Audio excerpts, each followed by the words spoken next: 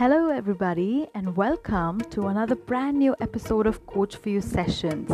I'm your host, Ranjini Achal, and today the story that I'm about to share resonates with the pandemic situation that we currently are with.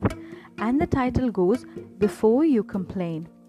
Before you complain about the taste of your food, think of those who have nothing to eat.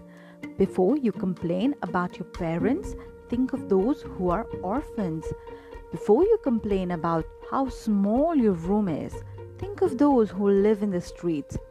Before you complain about how long it takes the bus to reach, think of those who walk the same distance.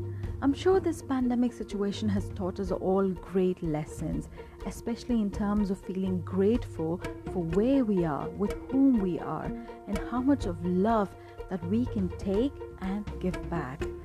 I am requesting you all to start counting all the blessings in your life. Be grateful for all the situations in your life. With this note, I'm going to end my today's session. Okay? Stay happy, stay safe. This is your host Ranjini Achal signing off.